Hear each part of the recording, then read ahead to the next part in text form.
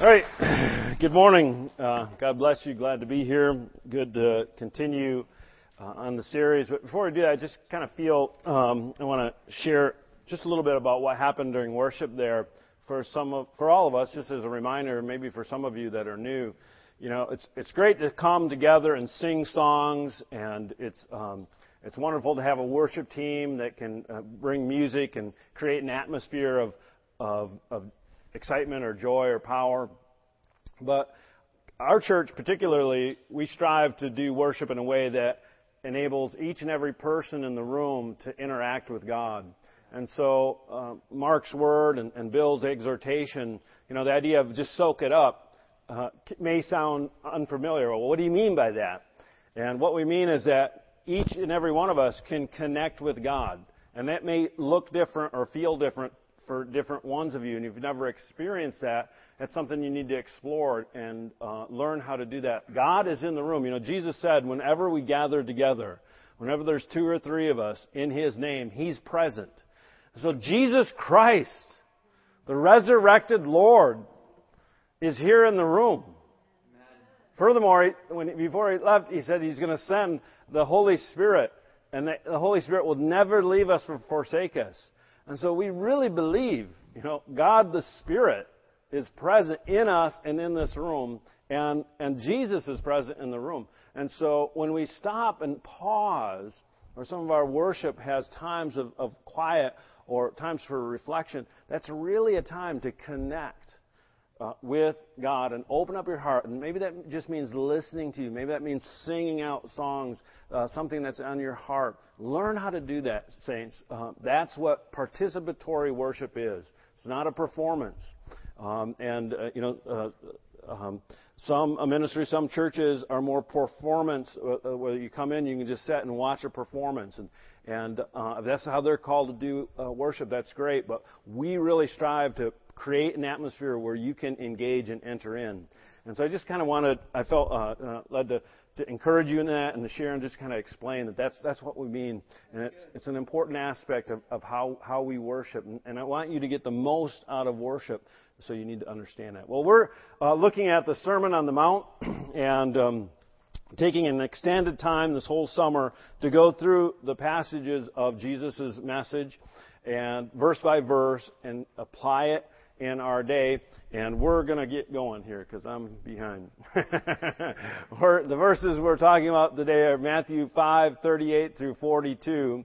And I'm just going to read it from the New King James. It says, "You have heard that it was said, an eye for an eye and a tooth for a tooth.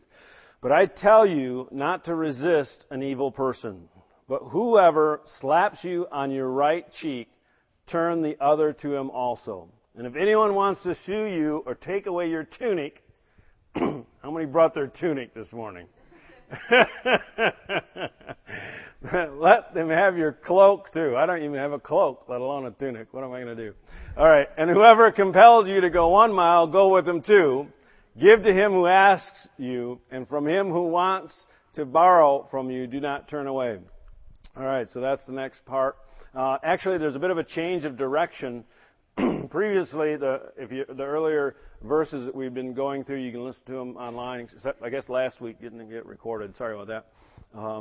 But the previous ones kind of focus on things that we were to avoid, things we were to put off: murder and anger, adultery, lust, broken marriage vows, divorce, and oaths. These are things that we were not to do. It kind of changes. We see Jesus is talking about things that we're to do: turn the other cheek and do good to those who are evil. And so it's a bit of a change of direction.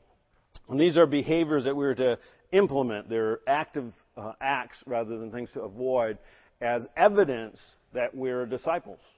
It's a working out of the lordship of Jesus in our life. And so these are things that should be visible evidence of our relationship with Christ. And so we're just going to go through this line by line. It says, "You have heard it said, an eye for an eye and a tooth for a tooth." Well, Jesus is referring to a particular Old Testament law there. And that goes back to Leviticus 24:19 through 20. And so when you find a quote in the New Testament, this is part of the series that I'm hoping to teach how to learn from Scripture as well as just teach stuff from Scripture. But if you find a quote from the Old Testament in the New Testament, and different Bibles indicate this different ways, but in my particular Bible, Old Testament quotes are in all caps. Usually there's a footnote or something like that. There's different ways Bible, depending on the Bible that you're using, indicates that. But look it up. Find out what it meant in its original context, and that's a good way to bring a deeper understanding to what you're reading. So it says Jesus is referring to anyone who injures another person must be dealt with, this is from the New Living Translation, according to the injury inflicted.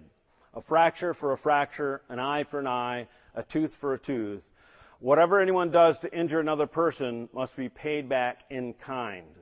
All right? Boom.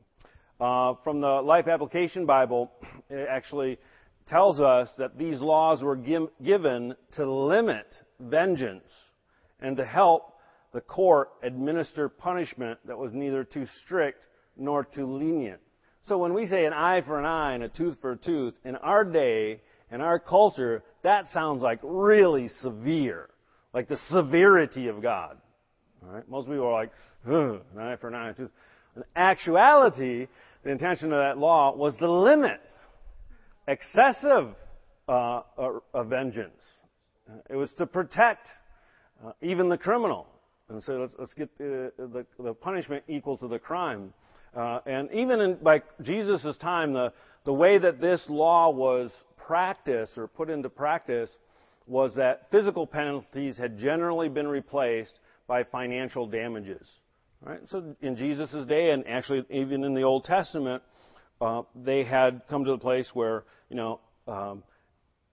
they understood the law to be the crime, the punishment needed to be reciprocal to the crime, and so they would often not actually gouge out somebody's eye, but give an equivalent penalty, and they were often financial penalties. We have records of this in existing documents from those days.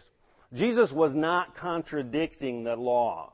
He wasn't annulling the law that maintained order and justice in the community. That's not what he was actually talking about. And we'll kind of unpack that a little bit as we go. Rather, he was addressing the misuse of this law as a way to demand a tit-for-tat application of justice or to justify personal vendettas. All right? So Jesus wasn't coming and saying that law doesn't apply to justice. That law doesn't apply to the court system anymore. He wasn't talking about that. He was talking to individuals about their personal understanding and their personal life of getting even, and how that had become a verse. Remember, we're going through a list of examples of the Pharisaical, legalistic culture that had developed that misused Scripture. And so Jesus is contradicting kingdom righteousness with the legalistic or licentious lifestyle of his day, and all of them still apply. So he was addressing the misuse of that law as a way to demand equal punishment. Does that make a difference? Do you understand the difference there? All right, hopefully. Not a lot of restaurants this morning. Everybody have coffee this morning? All right. He goes on and says, "But I tell you to not resist an evil person, but whoever slaps you on the right cheek, turn the other to him also." How many have had a problem with this verse? Okay?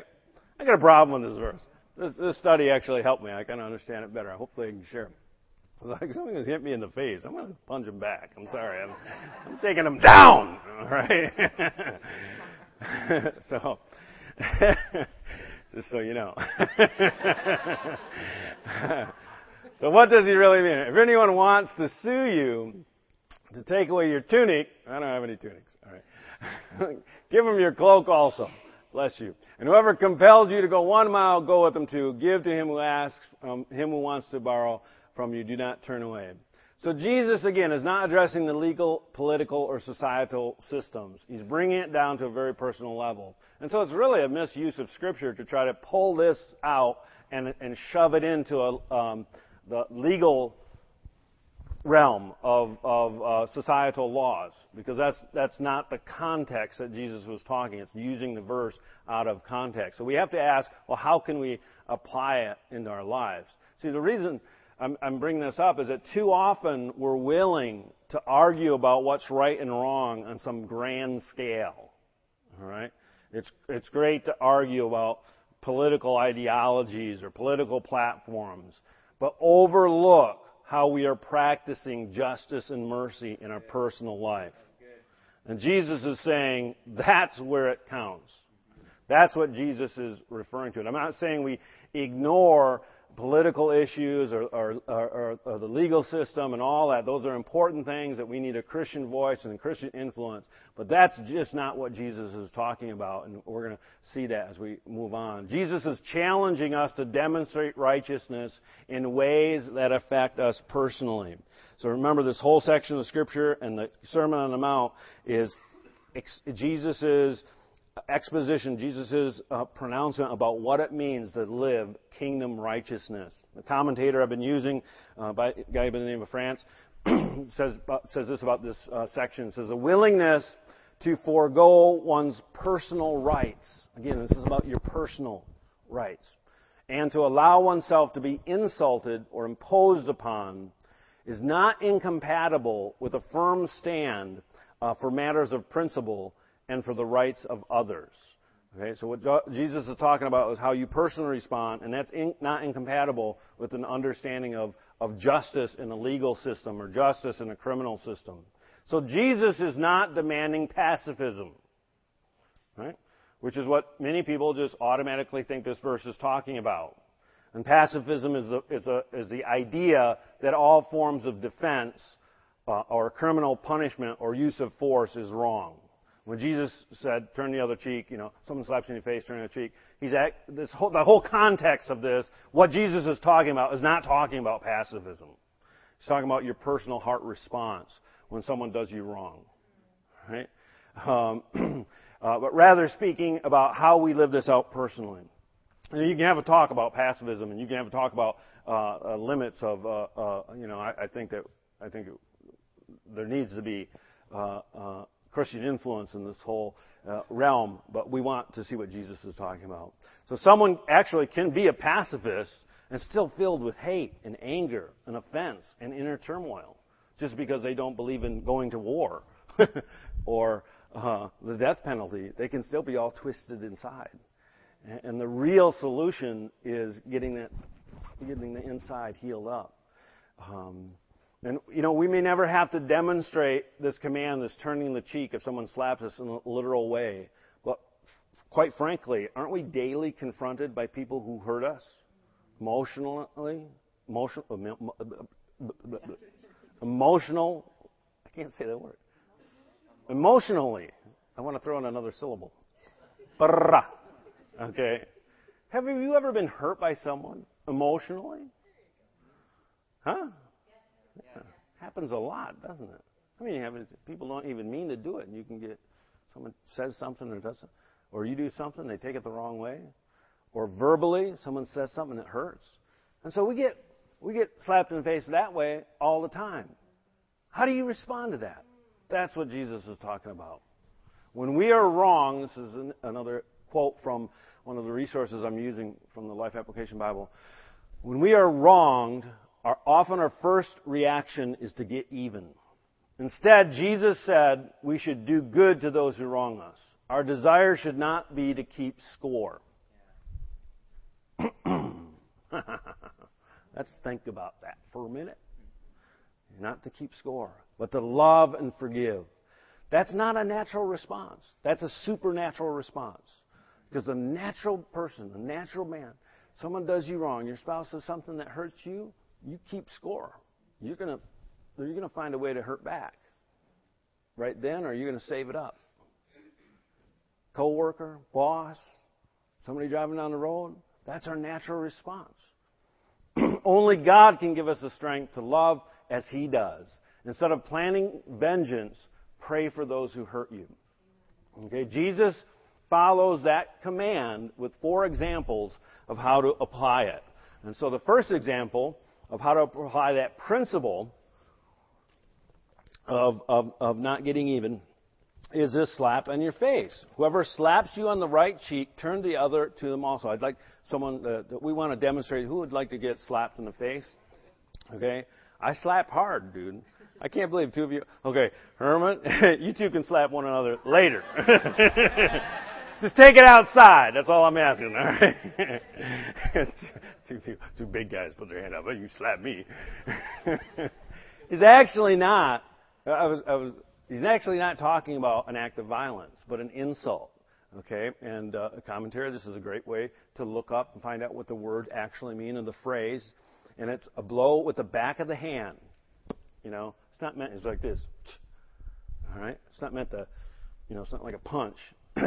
That phrase actually means a blow to the back of the hand, expresses the greatest possible contempt, okay, and was punishable by a very heavy fine. So in Jesus' day, that act, if someone slapped you with the back of their hand, was such an expression of contempt and insult that you could take them to court and they would be fined for doing that. All right, the situation is one of insult rather than physical violence, and it's possibly, it could be, some people interpret it as seen as an aspect of religious persecution. So this is one reason why Jesus is not talking about pacifism, is because the slapping of the face is not an act of violence, but an act of insult. Okay, it's not talking about defending yourself or your family from violence or bullies. Because that act, what the words actually meant, and everyone that heard Jesus understood what that meant. If someone insults you, and he chose the worst form of insult, which is slapping to the back of the hand. So that's what he's speaking about. And just as a side note, I deal with this in parenting. At a certain age, parents often struggle with this. Well, you know, he's being bullied at school, or how do they respond? And they think, well, Jesus teaches, you know, turn the other cheek. But that's not what he's talking about here. He's not talking about how you respond to physical. You know, if someone breaks into your house, you just, you know, give them the key to your other house. You know, give them the key to your car. He's not talking about that, but he's talking about how to respond to insults. And so I actually tell people, you know, teach your kids how to fight and win the fight and the appropriate way to defend themselves. You know, there's appropriate ways and inappropriate ways. But Jesus is talking about how do you react when someone insults you. And the natural response to insult is to put your shields up, right? Phasers locked, fire when ready. Somebody insults me, you watch out. You're going to, you know, missiles locked, targeted and locked. Huh? Yeah. The supernatural response is I'm not going to strike back. All right? When someone, when Jesus said not to resist, it actually can be translated, don't set oneself against. For me, that helps me understand that. All right? A lot better. So I'm not going to set myself against that person. And I ask you, you know, is that how you respond when someone mistreats you? And I put in real or perceived insults. Because I've found in pastoral ministry, the vast majority, probably 90% of insults are perceived. They were not intended to be an insult, but you heard it in a way that was insulting. Because you filtered it through your framework, and if you sat down the person and talked to them, they would say, well, no, I didn't mean it that way at all. Right? So, but it really doesn't matter. How are you going to choose to respond to real or perceived? A big step is realizing that, man, it felt like an insult, but I better step back. Maybe it wasn't. Maybe they meant it a different way. And that'll help you, because that'll erase most of the times when we encounter this. But even if it's real, how do you respond? And the natural response is to set yourself against it. Someone says something, does something, or maybe it's happened a few times, or every time you meet them, they treat you in a way that it feels like they're slapping, they're being offensive. So you could just kind of set yourself against. And Jesus is saying, don't do that. Don't set yourself against. And the best way, listen, my best advice for not setting yourself against someone is to actively be for them. All right? And so when you encounter someone in your life that's how you feel every time you're around them, Jesus is saying you need to change your strategy. All right?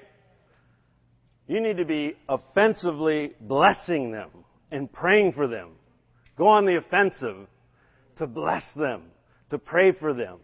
All right? Because the strategy you've been using just doesn't work. Don't react, but actively demonstrate Christ's behavior by turning the other cheek. Bless you.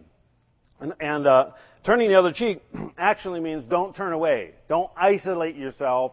Don't put them in confinement. This is another thing we do. Mentally, socially, you put them in a solitary confinement. You avoid them. If you walk into the foyer and they're there, you walk the other way. You walk, maybe it happens a lot. There's these issues we deal with our family members more than anything. And so you just kind of avoid your spouse because you feel like there's stuff between you. Jesus is saying, don't do that. Overcome that. Turn the other cheek. We should turning the other cheek means you turn your face back to look at them. All right? They slap you, don't walk away. No, turn back toward them. Face them. Turn yourself. Even if it means risking hurt again. All right? Again, this doesn't apply to abuse because that's physical abuse because that's not what Jesus is talking about. Right? That goes back to the whole issue of pacifism. If someone's physically abusing you, you need to protect yourself. There's other laws that talk about that. There's other principles in Scripture. He's talking about living out righteously when people offend you or insult you and how you respond. And that is actively loving on them. Jesus was slapped on his face, literally, right? Remember? In the trial, and he didn't call the angels to his defense. He could have, but he chose not to. And he demonstrated this in an extreme way for us. Moving on, trying to get through this. We have 4 examples. I'm only on number 2. The second one is judgments. If anyone wants to sue you and take away your tunic, how many people have a tunic here? Huh? I should have looked up the word. That's why I'm like, shoot, I don't even know what a tunic is. Oh yeah, of course, that helps. Something from Zelda. I got to ask my 11-year-old son. He would know what a tunic was. Let them have your cloak also. Boom. Okay, so the idea of suing, it's like, well, if I ever get taken to court, I guess I'll apply this. Happens way before you end up in court. In fact, if you apply this, you'll never end up in court, hopefully. And sue, it can mean go to court, but he's talking about judgments. All right? How do we react when someone makes a judgment against us? When someone determines that we're wrong. All right? They set themselves up as judge against this. They think that you're wrong and that you should pay for it. How do we react in those situations? Again, the natural reaction is to prepare your defense. All right? If they think you're wrong, you start imagining in your mind and working out a defense of how you're going to convince them, no, not only am I right, but you're twice as wrong. All right? And so it's all going to court. He's using that as an image to teach us how we deal with interpersonal relationships and how we need to work out kingdom righteousness. And of course, the best defense is a strong offense, so we come back, with equal and opposite judgments and demands. So when someone makes a judgment against us and they treat us in a way that they think that we're wrong, our natural response is to find ways that they're twice as wrong. And Jesus is saying, don't do that. All right? And in fact, that's not Christ-like behavior. And Jesus is referring to an Old Testament law that if a person, again, if you look up what he's referring to, that if a person was actually found liable, that he actually committed a crime, that you could take their tunic or their shirt, I guess I did look it up, but not their cloak or their coat. So the tunic was the undergarment, like the regular shirt, but the cloak was their coat. And that law was in place because if you took someone's coat, it could actually be life-threatening and back in those days. And so if someone was caught stealing and as a retribution they had to give something back, you could take their shirt, but you couldn't take their outer garment, because that would, again, this law was put in place to protect actually the criminal, and to make sure that there was in the justice system there was mercy, all right, and it wasn't an overuse, it wasn't over strict. And we don't know that if you don't study some of those Old Testament laws. So this idea was there was a limit to what was legally acceptable.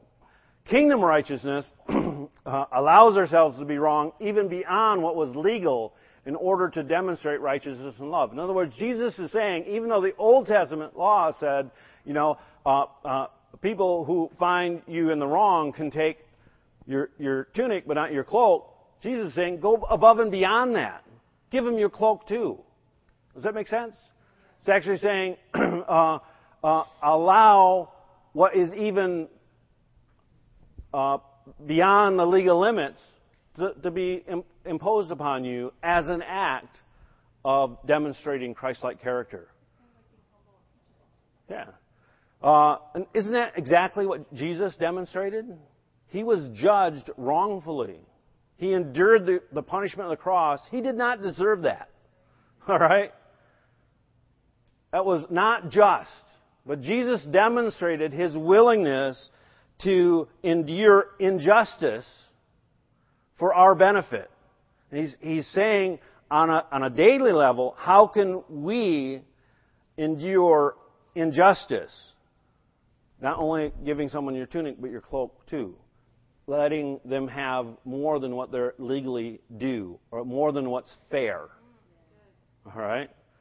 At your expense. Jesus demonstrated that, and that injustice that Jesus experienced enabled our redemption. Some way, perhaps, and this is something just to consider, when we suffer real or perceived injustice and trust God for our defense rather than defending ourselves, we also might make a way for evil people to find redemption.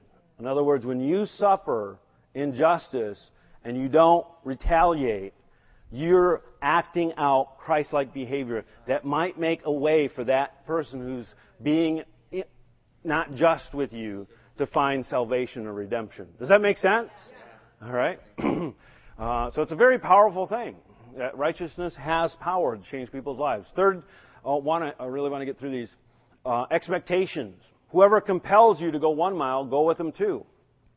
So Jesus' word, the use of the word compel, again, this is where it's important to look up in a dictionary or a commentary what the terms mean. It was a specific phrase that referred to a Roman soldier's practice of having the legal right to commandeer civilians to do labor when they were in any country a Roman soldier was in. Anybody on the street, he could just say, "You, come, carry this for the next mile." And you could not refuse. It didn't matter how busy you were or how important you were. If he told you to carry a bucket of water for a mile, you had to do it. And the Jews fiercely resented that imposition. Okay, it was really a touchy subject, and as you can imagine. And Jesus actually chose that deliberately for a couple of reasons. One, it disassociates him from militant nationalists. In other words, there were a lot of people in Jesus' day that wanted to fight back against the Romans, and either with clubs or resisting the influence of the Romans. And so this was one of the things that they would rally around, that it's wrong, that they can't make you do what you those kind of things. And Jesus actually said, no, if the Roman soldier tells you to carry it 1 mile, carry it 2. All right? And Jesus chose this example because he knew that his listeners would be really irritated by that. You know? It's something that was culturally relevant. I'm like, what are you talking about? He wanted it to be personal because righteousness happens at that level. That's where righteousness happens, when it's personal. And it's great to talk about political dialogue, ideology, and all that. But righteousness happens when it's you being asked to do something that you don't feel is right to be asked to. and yet you do it and you don't complain and you do it even better. Wow. How do we react when someone forces us to do something we don't think it's our job? How do we react when you feel expectations from others being forced on you? This happens a lot, and as children feel that from their parents, no matter how old the child is. I talk to my siblings. I hope they don't listen to this recording. I love you, Mom. Brothers, you're all great. Jody, I love you. But they always talk about Mom this, Mom, Even, we're all old. And we still have issues with expectations from parents. All right? Siblings, bosses expecting stuff that you don't think is part of your job description. Okay? How do you react to that? File a complaint. That's not fair. That's not my problem. Do we begrudgingly do the minimum, complain the whole time, or do we do it the best we can? All right. There was I don't know, I missed it. Yeah, I'll skip that. Okay, third example, expectations. Again, this is following Christ's example. He didn't have to endure the cross. In the garden, he chose, not my will, but thine be done. Yeah. And it cost him personally. There was personal cost. He suffered because of it. And when we suffer as a result, and when we represent Jesus Christ by going above and beyond the call of duty on a personal level, and it actually costs us something, possibly that can open up a way where they might be able to see Christ through that. And I remember when I was first saved, in the factory that I was working at, there was a bunch of other Christians, and this one Christian was a great brother, and he worked as this foreman. The foreman later got saved. The foreman said, responded to a very effective evangelist, but after he got saved, he said really what led him to Christ and what made him open to listen to the message of the gospel was the testimony of this worker that was under him. Because he knew this, the foreman's name was Ramon, and Ramon knew, I can't remember the guy's name, I think it was Fred or something like that, was a Christian, and Ramon was kind of angry he felt anger toward him, so he'd always make him do the worst jobs, the hardest jobs and the worst jobs, and he never complained, and he always did a good job. And that eventually, over several years, made it way so Ramon was willing to listen to the gospel. Listen, folks, situations like that are situations where you're called to demonstrate the character of Christ, and that demonstration is not just for your good, it's for the good of the person that's maybe doing it to you or someone else that's watching. All right? And that's why it's so important that we learn how to live kingdom righteousness. All right, the fourth example, trying to finish up here. Give to him who asks, and from him who wants to borrow from you, don't turn away. This almost seems like an evil person, when someone asks you for something, that's not really evil.